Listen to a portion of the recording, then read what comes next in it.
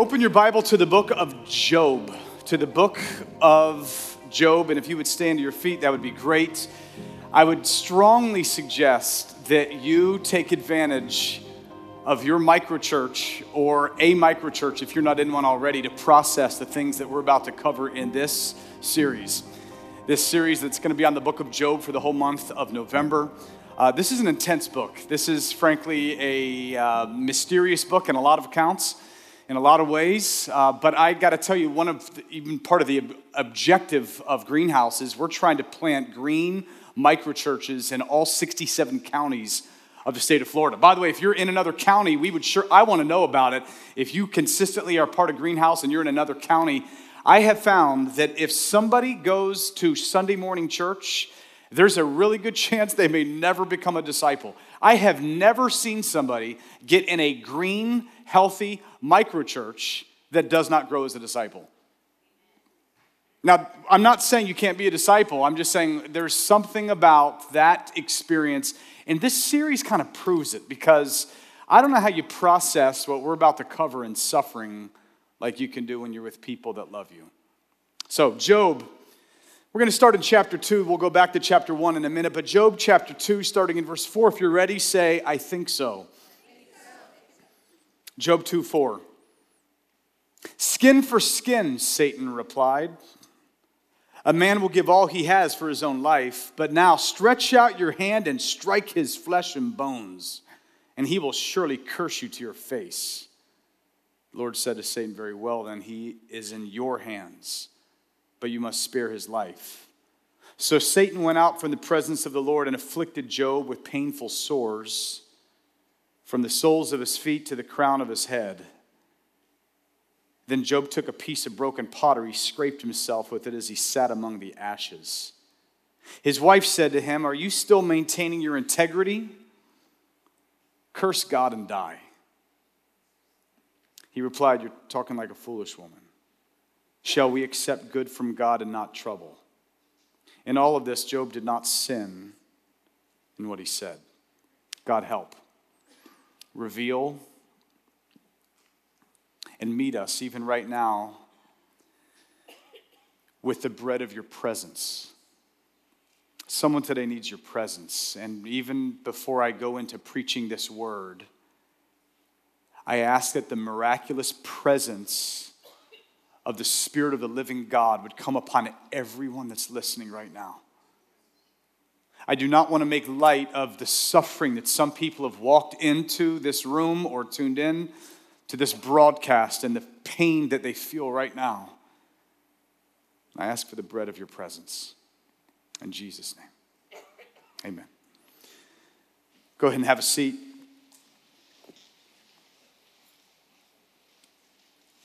I was in Israel, in the city of Tel Aviv, several years ago, and I was striking up a conversation with a man that I was trying to talk to him about the Messiah, Jesus,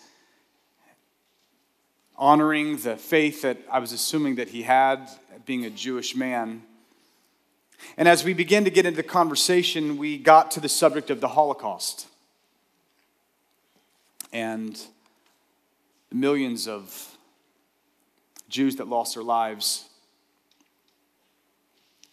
The executioners killed for nothing. It was clear the victims died for nothing. Auschwitz was a place where the sacrifices and the brutality was, as this guy would say, without point. If the suffering of one person has any meaning, the suffering of 6 million surely has none, was the idea. He looked at me and he said, I hear you talking about a God, but what do you do with suffering like that makes no sense whatsoever? And there's many of us in this room that are maybe not at the Auschwitz level, but many of us in this room that would look at our own lives and say, God, it doesn't make any sense. Maybe some of you, there's some of you that I've spoken to that have gotten in car accidents that you do not understand, and it's It's a dozen years later, and the chronic pain reminds you every day of an accident. Some of us have lost our homes. There's some of you that have declared bankruptcy. There are some of you that have gone through brutal divorces that make no sense. You do not understand how it all unraveled. How did that happen? There's some of you that have known, like we're going to find out in Job's life, the death of a loved one or a child. When I was speaking to this man in Tel Aviv, he finally looks at me and says, hey, I realize you're trying to talk to me about taking my Jewish faith and completing it with Jesus the Messiah. You need to back up a few steps, because not only do I not believe in your Jesus, I do not believe in God. How could there be a God who allows suffering like this in the world? And if there is a God that allows suffering like this in the world, I don't have any part of him. It's all philosophical, this question of suffering, until it happens to you. We do not want stock answers, which is what makes the book of Job, frankly, as relevant as ever. It's the oldest book of the Bible. It's one of the oldest books that we know of. It's the very most ancient book. It predates Genesis and Exodus being written. It's the oldest book written of this non-Jewish Gentile, probably in the patriarchal times, a man named Job, a man whose name has become a byword for suffering itself. None of you ever tell me when you get pregnant, when you're thinking of a name, I'm thinking of naming my boy Job. No one says that. It's the most ancient book in the Bible, and yet it's probably the greatest book in all of human history for the subject of suffering. No entendemos sufrimiento. There's something about it. We're like, what do we do with suffering? There's something about this book that offers no easy explanations. It gets into our grill because it goes in through the back door. It doesn't give us like a 15-minute TED Talk. I mean, this book will mess with your mind if you read it. There is mystery and there are unanswered questions, and I'm not going to pretend to be able to answer all of our questions, especially when we come to the real life world that makes us ask the question, why?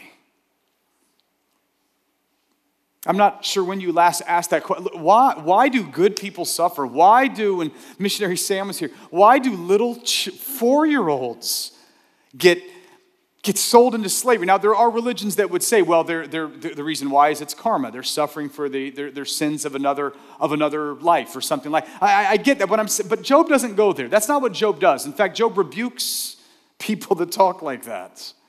Job is going to teach us something, and the one thought I'm going to try to get you to come out of with before we're done today is there's this one line which is going to be somewhat generic. I'm going to try to put some teeth on it before we're done, but this is what I'm going to want you to really do today. This is what I'm going to want you to know today. When you're troubled with things that you do not understand, I'm going to invite you to hold tight to what you do understand.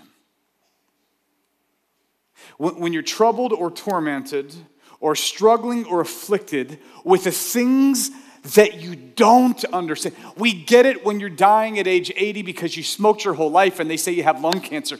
People feel bad, but we all get it. We don't get it when we don't get it. We don't get it when there seems to be an asymmetrical relationship between the suffering of the real world and us, or the apparent nature of God and what's going on in the world that God made.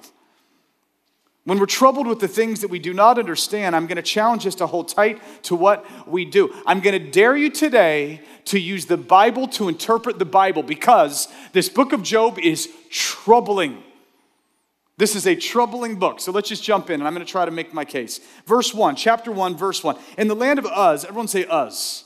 In the land of Uz, there lived a man whose name was Job. This man was blameless and upright. He feared God, and he shunned evil. Now, you're going to have to know this, because this is the narrator speaking, and the point of view is omniscience, okay? If you're into literature, this is omniscience. In other words, it's letting us know this is not just someone's opinion, this is the truth. Job is a good man. Now, I'm saying that because I have read more commentaries on this book than I've ever read on any series we've ever done, and it amazes me how the commentaries disagree with each other.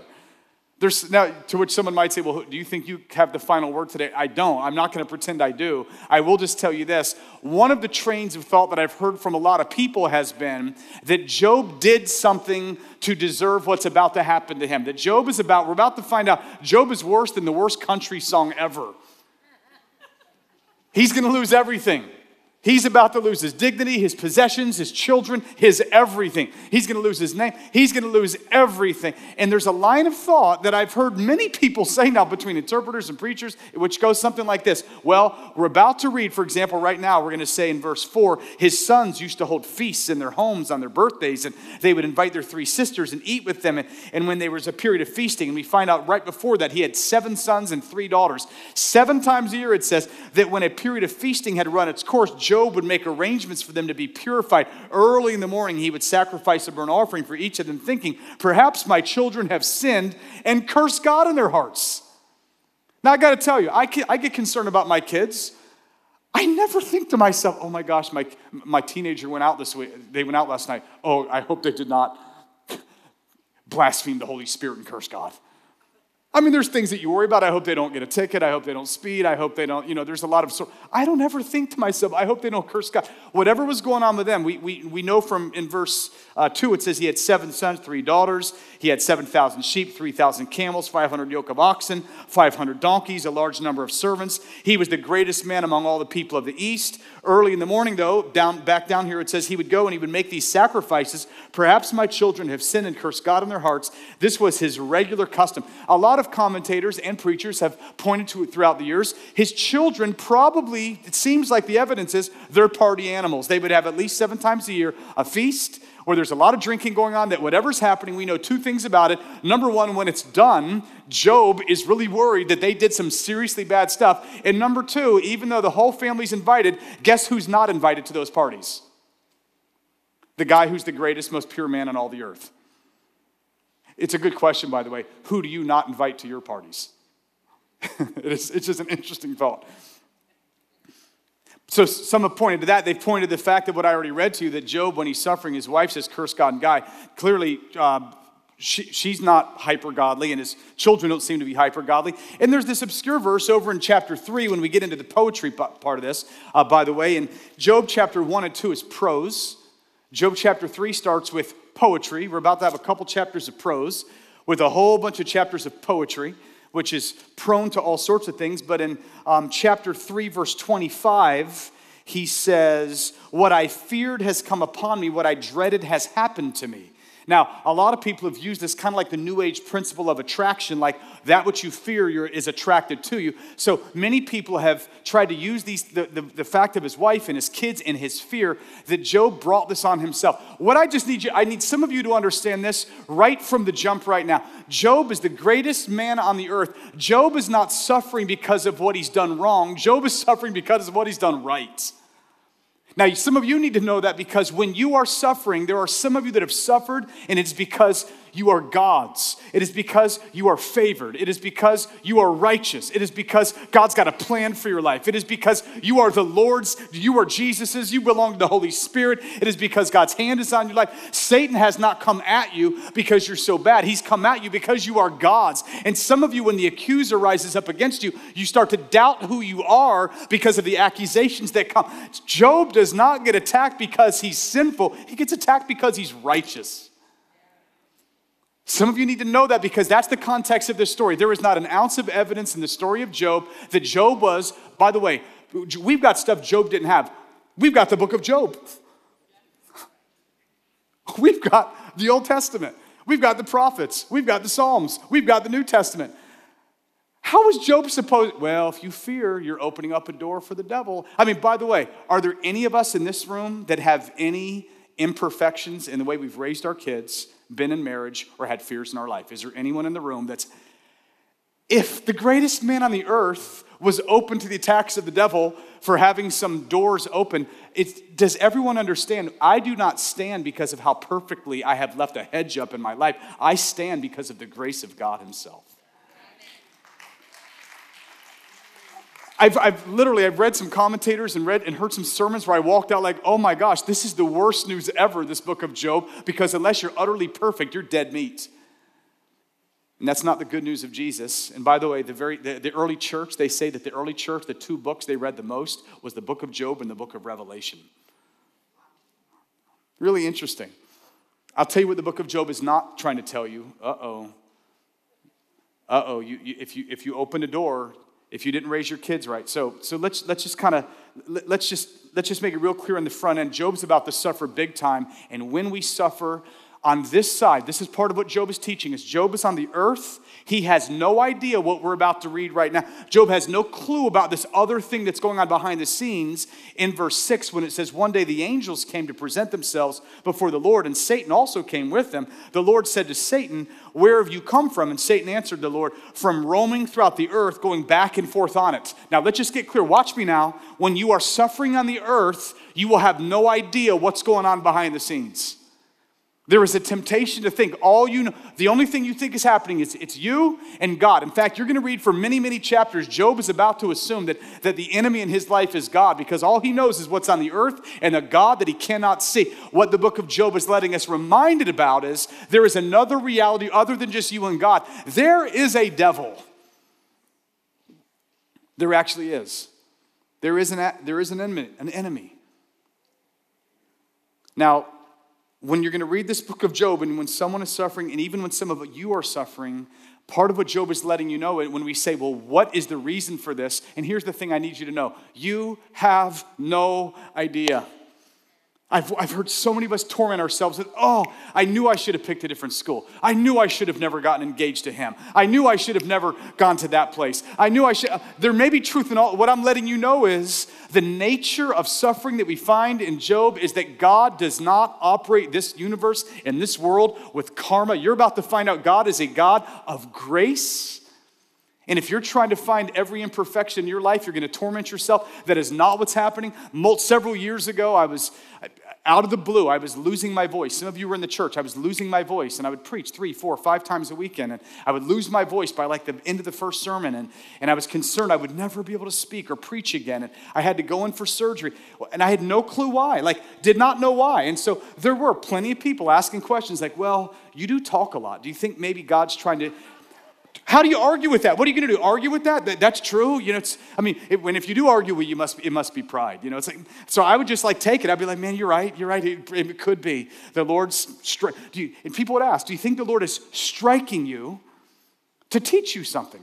And I'm like, man, I'm just going to go memorize the verse. Be quick to listen and slow to speak. Could I just? And there's a part of that. Now, here's the catch. I don't know, because certainly if there's anyone in this room that deserves to be punished for using words wrongly, I'm letting you know, it is this guy. Guilty as charged, 100%. And if me going to heaven one day depends on my words, I am toast. Me going to heaven one day depends on someone else's words that said, Father, forgive him. He doesn't know what he's doing. That's how I'm standing. Now, here's the catch. I ended up having to go into a week getting ready, pre-op for surgery, and some of you are here when it happened. I go in for surgery, and I was completely, miraculously healed. Utterly healed. It was like, the nurse is like, your vocal folds are like those of a baby. I'm like, thank you. She's like, they're beautiful, gorgeous. I'm like, thank you. No one's ever told me about my good-looking vocal folds. It was wonderful. Why did God heal me? And I'm not. So this past week, I was on Monday, I was playing a bunch of sports and I did a bunch of stuff. And I threw my back out for about 5 straight hours. I was doing yard work. I was playing some volleyball with my kids. I went to the gym, did a workout, and then I played pickleball after that. And at about, I don't know what time it was, 9:30 or something like that. In my back, I was like, oh, my back. And I prayed to get healed. And what happened with my throat didn't happen with my back. Especially instantly. I wanted it instantly so I could get back in the game. And I don't know why. What I'm trying to tell you is I don't know. There are things, I don't know. When someone tries to come and explain why one person got healed and why, I get it when someone's like, well, one person believed and one person's a believer and the other one's not. It's the same believer. I prayed the same, and I'm just letting you know, I didn't feel any different praying for my throat than I did for my back this week. And the results turned out somewhat differently. I'm not going to claim to fully understand all that. What I'm trying to let you know is there are things that we do not get So when we come now to this passage, there is going to be this other reality that's happening that we see now that Job doesn't see.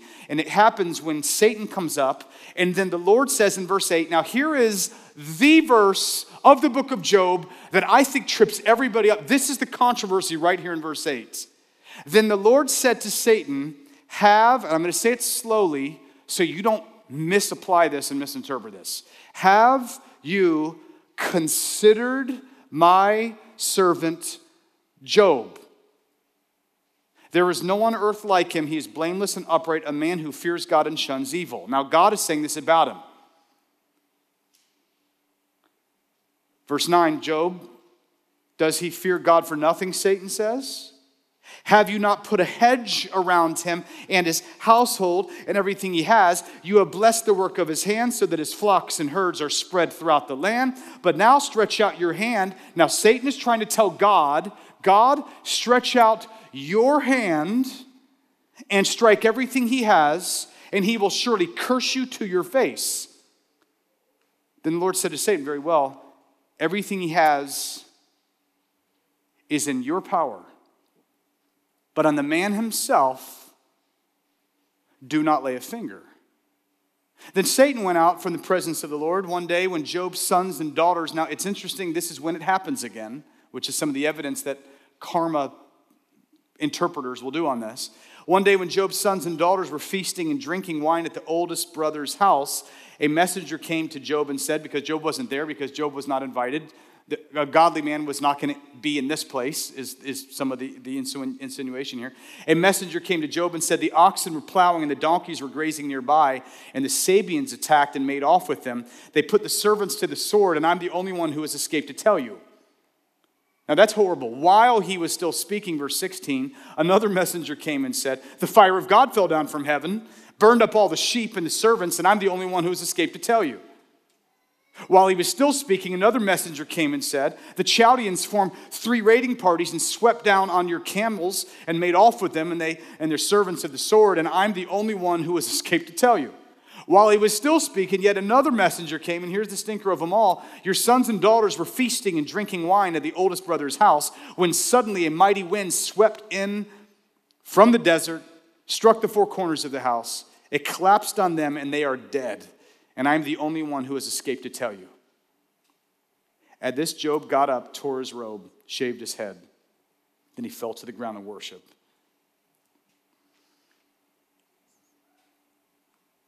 Now, this is the great controversy. I'm going to dare you during the Book of Job series to interpret the Bible with the Bible. I have often heard people read New Testament revelation about God and interpret the New Testament in light of the book of Job, where they will modify New Testament principles with this Old Testament principle of, yeah, but look how mean God was in Job. But I want to take you back, because when we go to verse 8, this controversial verse where the Lord says, have you considered my servant Job? I have heard commentators and preachers and Christians alike say it like this. God goes up to Satan and makes a bet with him. He makes a wager. And I'm about to let you know, God is not using you as a wager against Satan. I'm going to let you know that right now. Because some of us feel like pawns in the hand of God, where he's just sort of trying to make a point. But Satan, the Bible says, Satan, he says, where have you come from? He says, I've been going to and fro. Now, it's important to know that, because in 1 Peter 5:8, we have a New Testament, more enlightened version of what happens. Can you put 1 Peter 5:8 up there for me? 1 Peter 5:8, it says that the devil prowls around, and I need it up on the screen, 1 Peter 5:8. The devil, it says, so be alert and of a sober mind. Your enemy, the devil, prowls around like a roaring lion, looking for someone to devour. Or one version says, seeking whom he may devour. This is what the enemy does. Satan is the adversary, the accuser. He prowls throughout the earth, and he's looking for people that he is able to devour. Now, when he does, he comes back, and when he's in this spot, God says to him, have you considered? This word considered, it's a compound Hebrew word. It's from this root sum, which means to set. He says, have you set your mind on Job?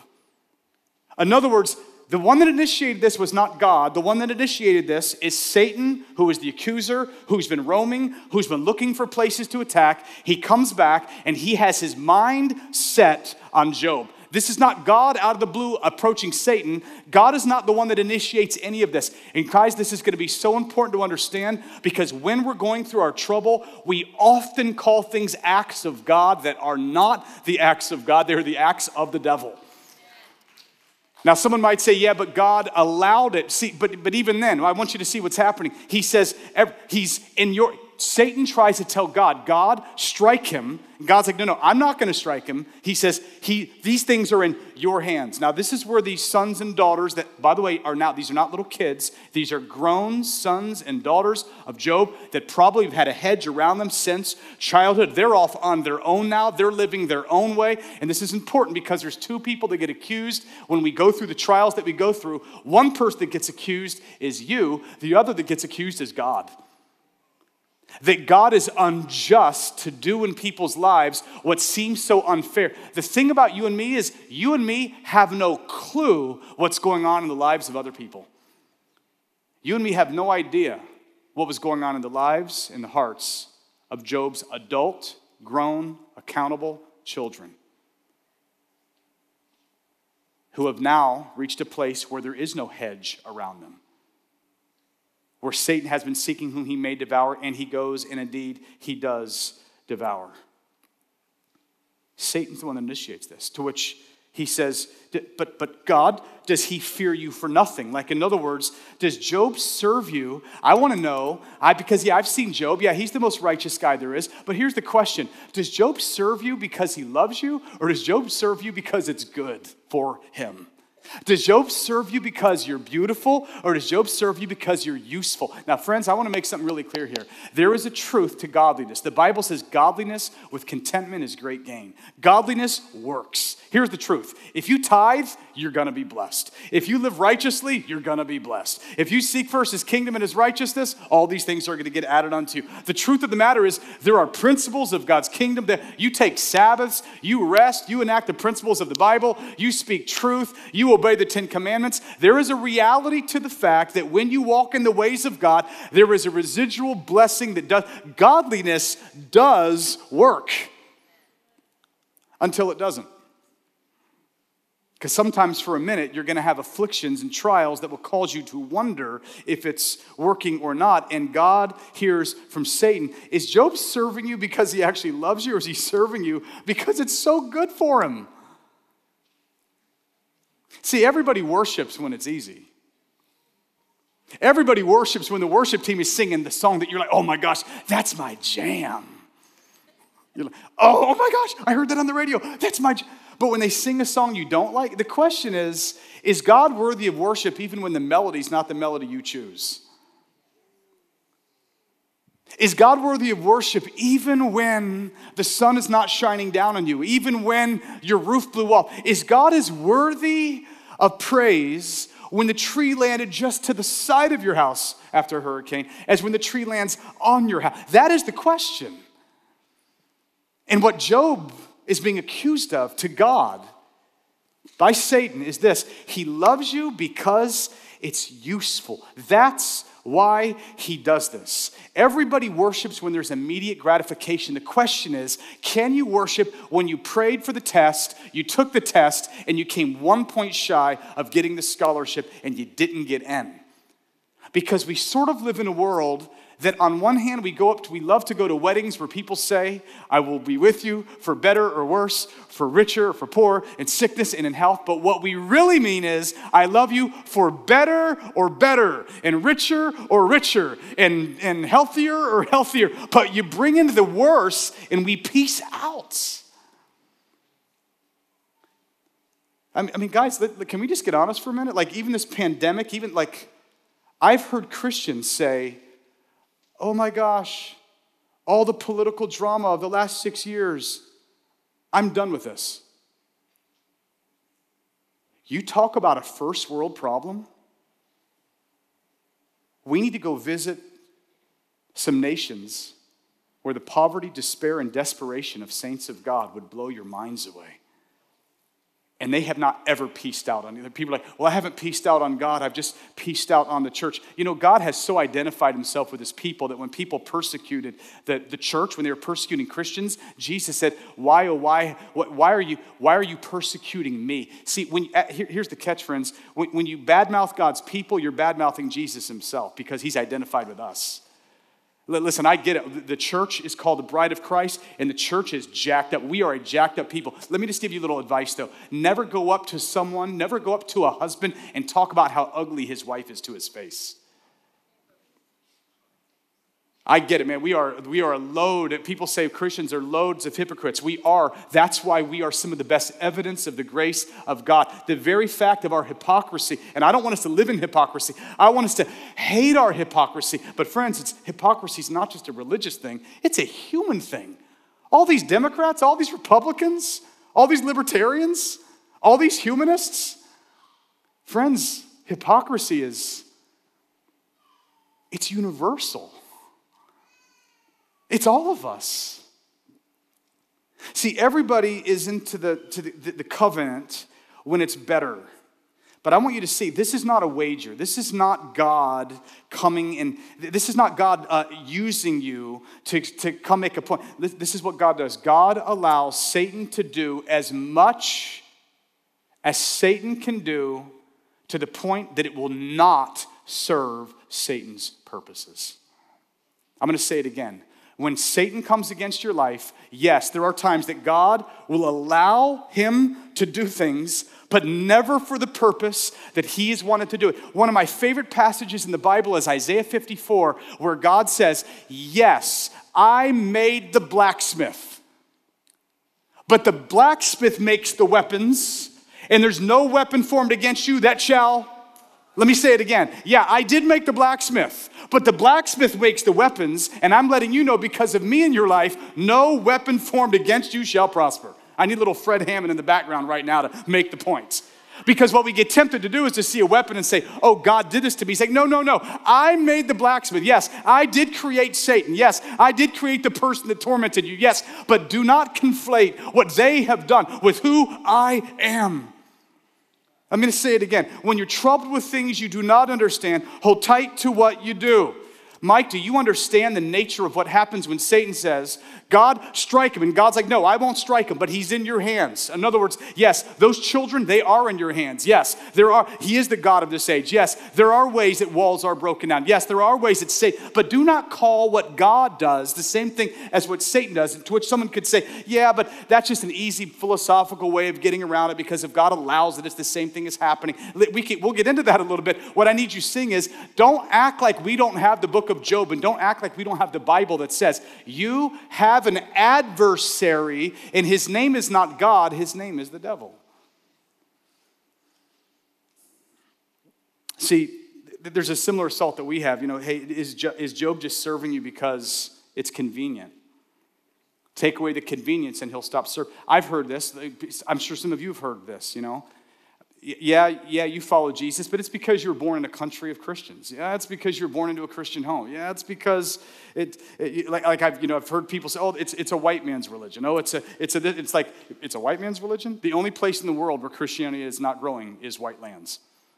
The only places Christianity is growing is Black Africa and Yellow Asia and brown worlds and South America, like literally go to all the, whenever someone says this is and there's these accusations that you'll hear, which is someone's following God for these kind of reasons, but it's never been tested. And what trials do is they have a way of testing to see the genuineness of our faith.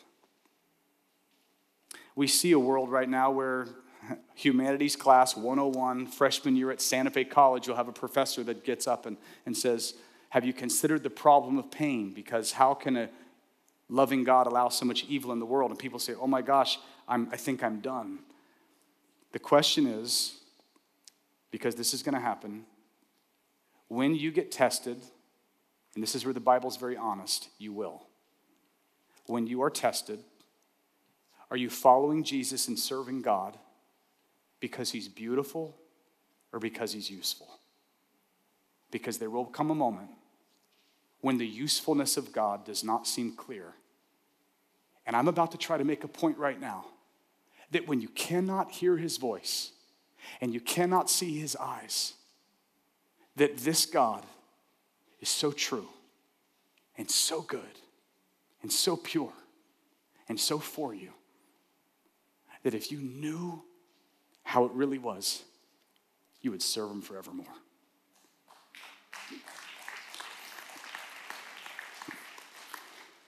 So he loses everything. He loses his children. He loses his health. He loses his dignity. And yet we come to verse 20 and it's like Job got up, tore his clothes, shaved his head, fell down to the ground. You're expecting him to flick God off. And he says, blessed be the name of the Lord. By the way, there is something applicationally wonderful about in the middle of your pain, just saying, Jesus, I bless you. God, I do not understand. I do not get it, but I praise the name of the Lord. I bless the name of the Lord. I bless the name of the Lord. I will bless the Lord at all times. His praise shall continually be in my mouth. My soul makes its boast in the Lord.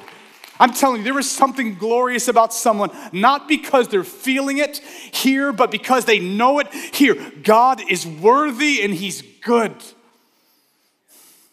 It's like, not to use Dr. Seuss as my illustration, but if you've ever watched the movie The Grinch That Stole Christmas, and the Grinch is convinced that all the Whoville people that take all the presents away, and they're all going to become little punks. But if you ever watched the prophetic movie, it's this beautiful picture of when he looks down and he's surprised because the Whoville people are actually still thankful and joyful. And he's like, what? How could Christmas be good without presents? What? How could he be praising without possessions? I find it interesting because next week we're going to get into the friends of Job that are giving us all of this advice, and all of this counsel. And for example, in Job 5:17, this first friend, he says, blessed is the one whom God corrects. So do not despise the discipline of the Almighty. What a fascinating accusation for two reasons. Number one, because this gets quoted in the New Testament as true. You're going to find this. We're going to get to this. The book of Hebrews actually says this exact thing. Don't despise the discipline and the chastening of the Lord. But the second thing we find out is at the end of this book, at the very end, Job is talking to God, and God rebukes.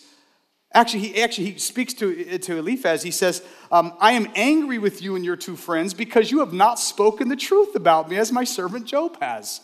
He's like, you're dead meat. So these three friends, they're gonna kind of tell him, man, you're getting what you deserve. Yeah, you're not such a good guy. You're going to find out you don't want to do this, because at the end of it, God is going to meet this friend and say, yo, you're dead meat unless Job prays for you. You don't speak the truth about me, which is fast. It's a wild thing because the book of Job, if you look in your little margins, if you have this kind of Bible, there are so many verses in the book of Job that get quoted in the New Testament. Meaning, it's possible to speak factual theology and you're still not speaking the truth about God. This is why Paul would say, speak the truth in. See, if you get the facts about God, but you don't get the nature of God, you have not gotten the truth about God. This is such a wild thing. Beware of taking verses from Job and overwriting the truth. I love this. I'm telling you, I love this passage because I'm here to tell you today, you do have an adversary. You are going to read for 30-something chapters where Job is going to say, God, why are you my adversary? In fact, he's going to ask at some point, God, if it's not you doing this, who? That's what he's going to say. God, if not you, who? Now, Job doesn't have the book of Job, so Job doesn't know what we know from the book of Job, which is, yes, Job, you do have an adversary, but his name is not Yahweh. His name is not God. Yes, you do have an adversary. His name is not Jesus. His name is not the Father. His name is not the Holy Spirit. His name is the adversary. The name Satan means adversary. You have an adversary. And I'm not trying to make much of him. I want to make much of Jesus. What I need you to understand, though, is this. When you're reading the book of Job, and I keep hearing people say this. I've heard women that got pregnant say, oh, why did God do this to me? I've heard people that got a disease said, why did God do this to me? I've heard people that got in an accident, God, why did you do this to me? People that got hurt in a hurricane, God, why did you do? It's amazing how quickly we jump, to which I just want to say to you, do you understand that there is another being on the field speaking in ways that we hear him to accuse you and God? And I want you to know you are more important than you know because you're made in God's image, but I need you to know he is better than you've imagined. In the same way that Satan accuses you before God, he accuses God before you. And I'm here to tell you today, I want the accuser to lose his sting in our eyes today. You could say, but is God my adversary? No, God is your shepherd. The Lord is your fortress. The Lord is your helper. The Lord is your savior. The Lord is your redeemer. The Lord is your comforter. The Lord is your shelter. The Lord is your everything, not your adversary. I'm going to say it again. Jesus is not your adversary. Let me read you a little quote from Bill Johnson. You know, Bill Johnson is a big faith healer, preacher guy, and has preached for healing. And they've seen so many healings at their church. I went out and visited this church, and I saw there was a person from USC. There was a statistician and a researcher from the University of Southern California that had heard all the healings that were happening at this church. So they went there, and she wanted to document it because she's like, all right, I got to check this stuff out for myself. And sure enough, she's the first person I met there. She's like, yep, I got to tell you, I cannot explain all the healings that are taking place. Now, this is a church, and this is a man that has experienced all kinds of healings, and he's prayed for that, and yet, just recently, his wife passed away from cancer. The Sunday after this happened, he got up to preach, and here was his opening line. The backslider in heart will always judge God by what he didn't do. But those who run with tenderness for who he is will always define him by what he said, what he promised, and what he has done. I have seen too much of his kindness to think he is anything other than absolutely good. What I have found is that there are measures of his presence that you can only find in the valley of the shadow of death. He's not a vending machine. I don't get to put a quarter in and get out of it what I want. It's a relational journey. I've experienced his kindness, his miracles at a level I could never earn or deserve. I don't have the right to reevaluate what he's like because I've experienced loss. It doesn't work that way. It almost sounds contradictory to honor him as healer when you've just lost someone that you love through a disease. But it's not fake hype. This is who he is. Blessed are those who mourn, for they will be comforted. Mourning will either take you to the Comforter, the presence of the Holy Spirit, or it will take you to unbelief. But the choice is yours. And as for me and my house, when I walk through the valley of the shadow of death, I choose to be comforted by him. As for me and my house, when I go through the valley of the shadow of death, blessed be the name of the Lord. When I'm walking through the questions of misunderstanding and things that I don't get, and I'm so tempted to say, God, but yeah, you could have stopped this. That sounds a lot like, wait, God, I think you're my adversary. When I when I'm troubled with things I do not understand, I've got to hold tight to what I do. Mike, prove this to me. Let me just prove it to you. If you're going to interpret this, it's amazing how many commentaries I read that never gave us the New Testament commentary in the book of Job. There's one verse in the New Testament that interprets the book of Job for us, at least at an applicational level. It's James chapter 5. It says this: as you know, we count as blessed those who have persevered, and you've heard of Job's perseverance and have seen what the Lord finally brought about. The Lord is full of compassion and mercy. Man, I'm going to say it again. The Lord is full of compassion and mercy. Jehová lleno de compasión y misericordia. The Lord is full of compassion and mercy. Mike, why are you telling me this? Because according to James, whatever you're supposed to be getting out of reading the book of Job, you're supposed to come out and say, oh my God, you are full of compassion and mercy. And yet I talk to so many people that when I ask them about their life, they're like, well, you know, the book of Job kind of tells us God's kind of cruel. There's this harsh side to God. Friends, if you read the book of Job and you don't walk out saying the Lord is full of compassion and mercy, you have not read the book of Job the way it's meant to be read. In other words, you've done bad exegesis and bad hermeneutics, because the right exegesis, the right hermeneutics, the right interpretation is going to get you to the place where you understand you have an adversary. There are mysteries that you do not understand, but when you are faced with things that you do not understand, you hold tight to what you do understand. And what I do understand is this: God is good.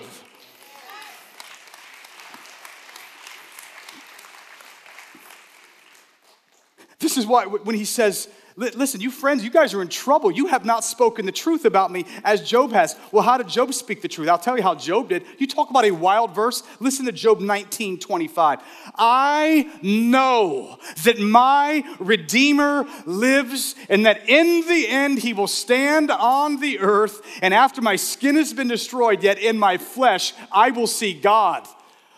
Mind-blowing emoji right now. How does Job, without the book of Job, without the Bible, without the Old Testament, without Jesus, how does he get that? And I'll tell you how. Because this man doesn't love God because he's useful. He loves God because God's beautiful.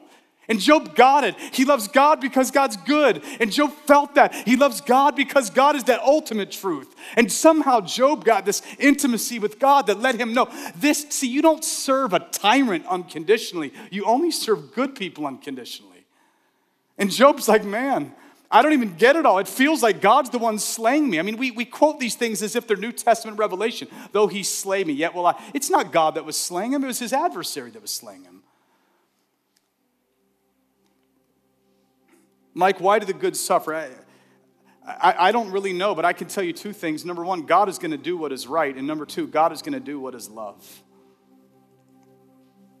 I keep talking to people, and I'm like, man, you're going through stuff. And they're like, yeah, I'm just a Job. I'm like, wait, you're just a Job. You realize that's a good thing. Like Job's the example of, this is going to turn out for good. Like, no, I'll hear people, yeah, I'm just a Job. I'm one of those people that nothing good ever happens. Commentators tell us this Job, he lives 175 to 250 years, something like that. His period of trial, commentators tell us, lasted somewhere between 4 weeks and 9 months max. Out of a life of 200 years, he's got a trial that lasts for, let's call it a 9-month stint. When I hear people, yeah, I'm just one of those people that, I'm just a Job. Friends, before this series is over, we're going to make clear, we do not believe in a prosperity gospel that says that you'll never suffer. In this world, you will have trials. But I got to tell you this, be of good cheer, because you've got a Savior and a Redeemer who lives, and he redeems you out of all those trials. That is what he's going to do. That is how he works. That's who he is. Mike, how do I apply this sermon today? It's like this. Don't read the book of Job without the cross. And don't read your sufferings without the gospel. I'm going to say it again. Don't even try to, when I hear people using the wrong interpretation of the book of, they're using Job to interpret Jesus. You need to use Jesus to interpret Job. I want you to run your trials through. You're like, Mike, I don't get it. Jesus came to correct us. In John 10:10, he says, the thief comes to steal and kill and destroy. I come to give life and give it to the fullest. When I hear people say, yeah, I've been getting stolen from me, but you know, God steals. No, God's not the one who steals. Well, the Lord kills. The Lord, it's just God. No. What Jesus said is, listen, the thief comes to steal, kill, and destroy. I come to give what? Life. I want to declare to somebody, life. Mike, can you explain my trials? I cannot. I can tell you this. When I am struggling and tormented with things I do not understand, I must hold on to what I do understand. I've got to stop deleting and whiting out John 10:10 when I'm reading the book of Job. I need to make sure Job was going through the lenses of John 10:10. I need to make sure Job was going through the lenses of James 5:11. I need to be reading into the text what's actually there. Because at the end of the day, the question really comes down to, yes, there are mysteries. There are things we don't understand. But the point of the promises of God, the point of God revealing his nature is that so when my life has troubles, when I'm confused, when I'm being tormented, I come to the rock that is higher than I. The cross is my antidote. Satan accuses and goes to God and says, God, Job doesn't love you, because that's who Satan is. He's an accuser. And by the way, that's a card he's been playing forever. Because in the Garden of Eden, he goes to Adam and Eve and he says, Adam, Eve, God doesn't love you. He's holding back on you. He said to some of you this week, God doesn't love you. How could you be going through a divorce? How could you be going through this trial? Why could this happen to your kids? How come you haven't been healed yet? Other people have, but you have. God does. See, he is the ultimate accuser. And there's only one thing strong enough to shake you out of his very effective accusations. And it's the good news of Jesus himself. I end it like this. On February 15th, 1921 in New York City, in the operating room of Kane Summit Hospital, there was a doctor performing an appendectomy. In many ways, it was an uneventful day. There was a patient complained of severe abdominal pain. The diagnosis was clear. It was an inflamed appendix. Dr. Evan O'Neill Kane was performing the surgery. In his 37 years of distinguished work and practice, he had done almost 4,000 appendectomies. So this should have been an eventful thing, except for two interesting facts. The first was the use of local anesthesia in a major surgery. He was a crusader for the use of local anesthesia because general anesthesia had just as a lot of worse effects. Many agreed to this in theory, but only apply it in practice if they could see it work, and they had not seen it work. So Dr. Kane searched for a volunteer, which was difficult to do. Eventually, he found a candidate. It was Tuesday morning. The historic operation proceeded. The patient was prepped, wheeled into the OR. Local anesthetic was applied. And just as he'd done thousands of times before, he dissected the superficial tissue, locates the appendix, skillfully excised what needed to be excised, performs the surgery. And during the procedure, the patient complained only of minor discomfort, but the volunteer was taken to post-op, quickly recovered, was dismissed in 2 days. The theory was proven.